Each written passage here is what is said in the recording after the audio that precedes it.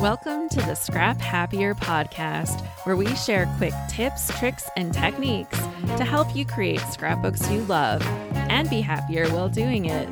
I'm your host, Alice Bohl. Welcome, fellow scrapbookers.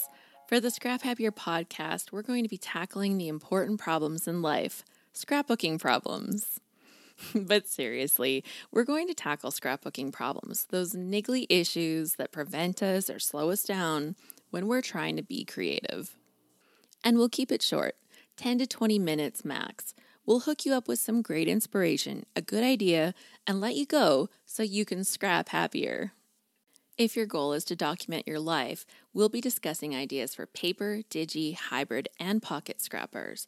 And you'll definitely hear more about mini albums, traveler's notebooks, and bullet journals too. There are so many ways to share your stories, and we're going to explore how to custom design a creative path that works for you. From time to time, we'll bring in some special guests to share their expertise. We'll include some scrappy pros that you already know and love, and we'll introduce you to some scrappers you may not follow yet, but we think you will after. My name is Alice Bohl, and I run the scrapbooking membership group at scraphappy.org. It's an online home for scrapbookers.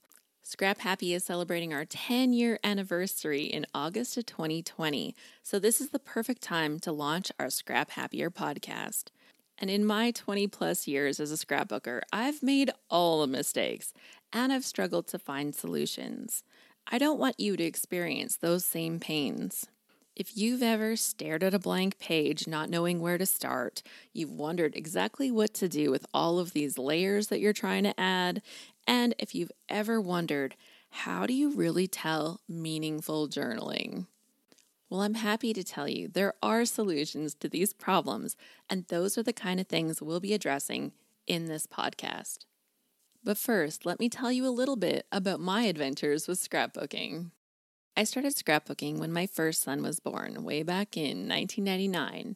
I'd actually been introduced to scrapbooking before that, but I'd made one page. It was super random. It had unrelated photos, and it was just kind of a mess, and it didn't make sense to me at the time. But when my son was born, oh my goodness, you had to know that I had the cutest kid in the world, and I was going to document everything about him. And of course, one of the things I was told at the time is that I needed to journal on my pages. This was like the hardest thing ever. I hated my handwriting. It was sloppy and messy, and I didn't know what to write. So I started off just by labeling pictures. This is Joe. This is Dad. And then from there, we moved on to, we had fun, and you're so cute. And deep down, I knew that wasn't real journaling. I knew that wasn't the kind of thing I wanted to do. It wasn't helping me document our story. But I really didn't have another solution yet.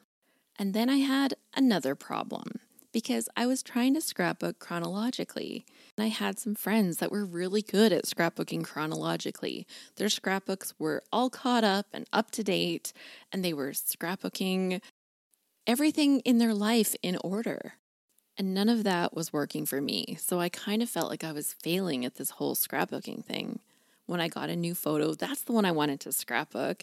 I didn't want to go back and catch up on all the photos that I'd already missed.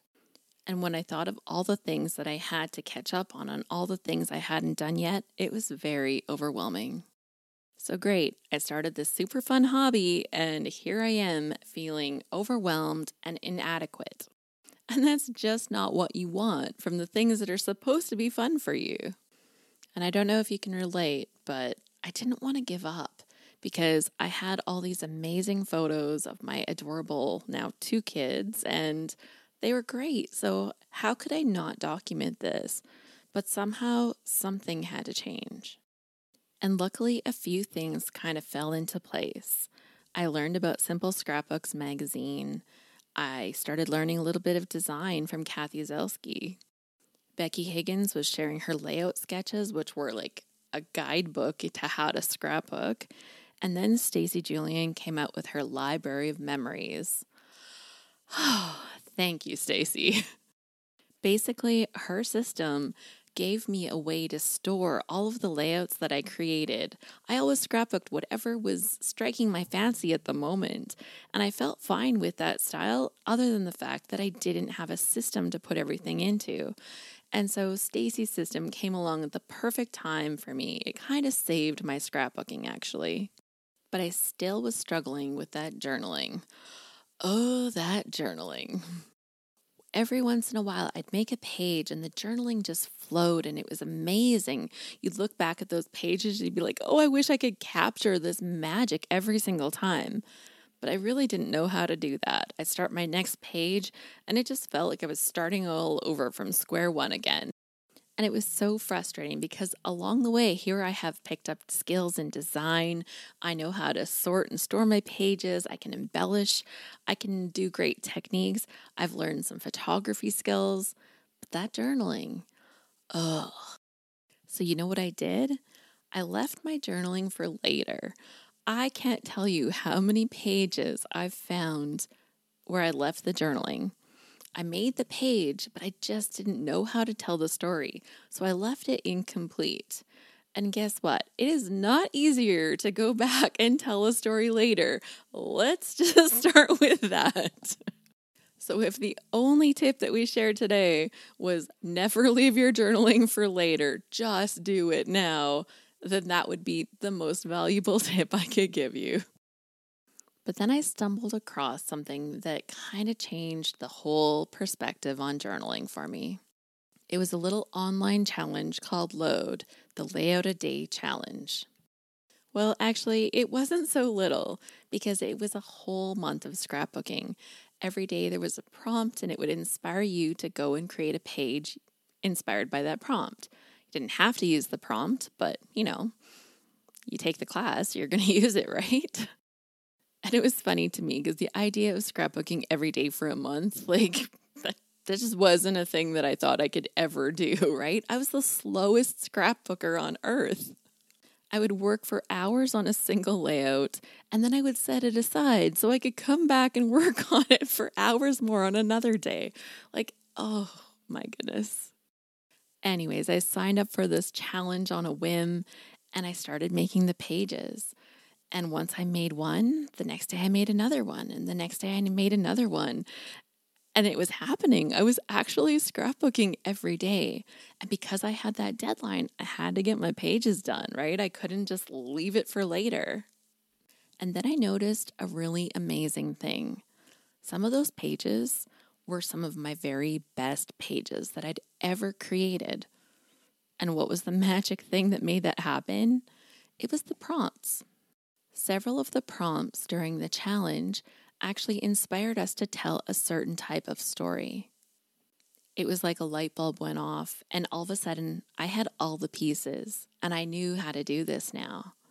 By starting with that story prompt, I could take the pictures that I had, and I could tell the stories that were really meaningful that I really wanted to tell. I'd like to share an excerpt from a page that I made during this challenge. It's titled Perfectly Perfect Day. I snuck into Joe's room. It was morning, but not too early. Not that you could tell with the room darkening shades pulled down. I laid down on top of the blanket next to him. He was curled up, sleeping peacefully. Good morning, Joe, I whispered. Happy 14th birthday. I reached my arm around him to give him a hug. I couldn't help but notice how bony his shoulders were.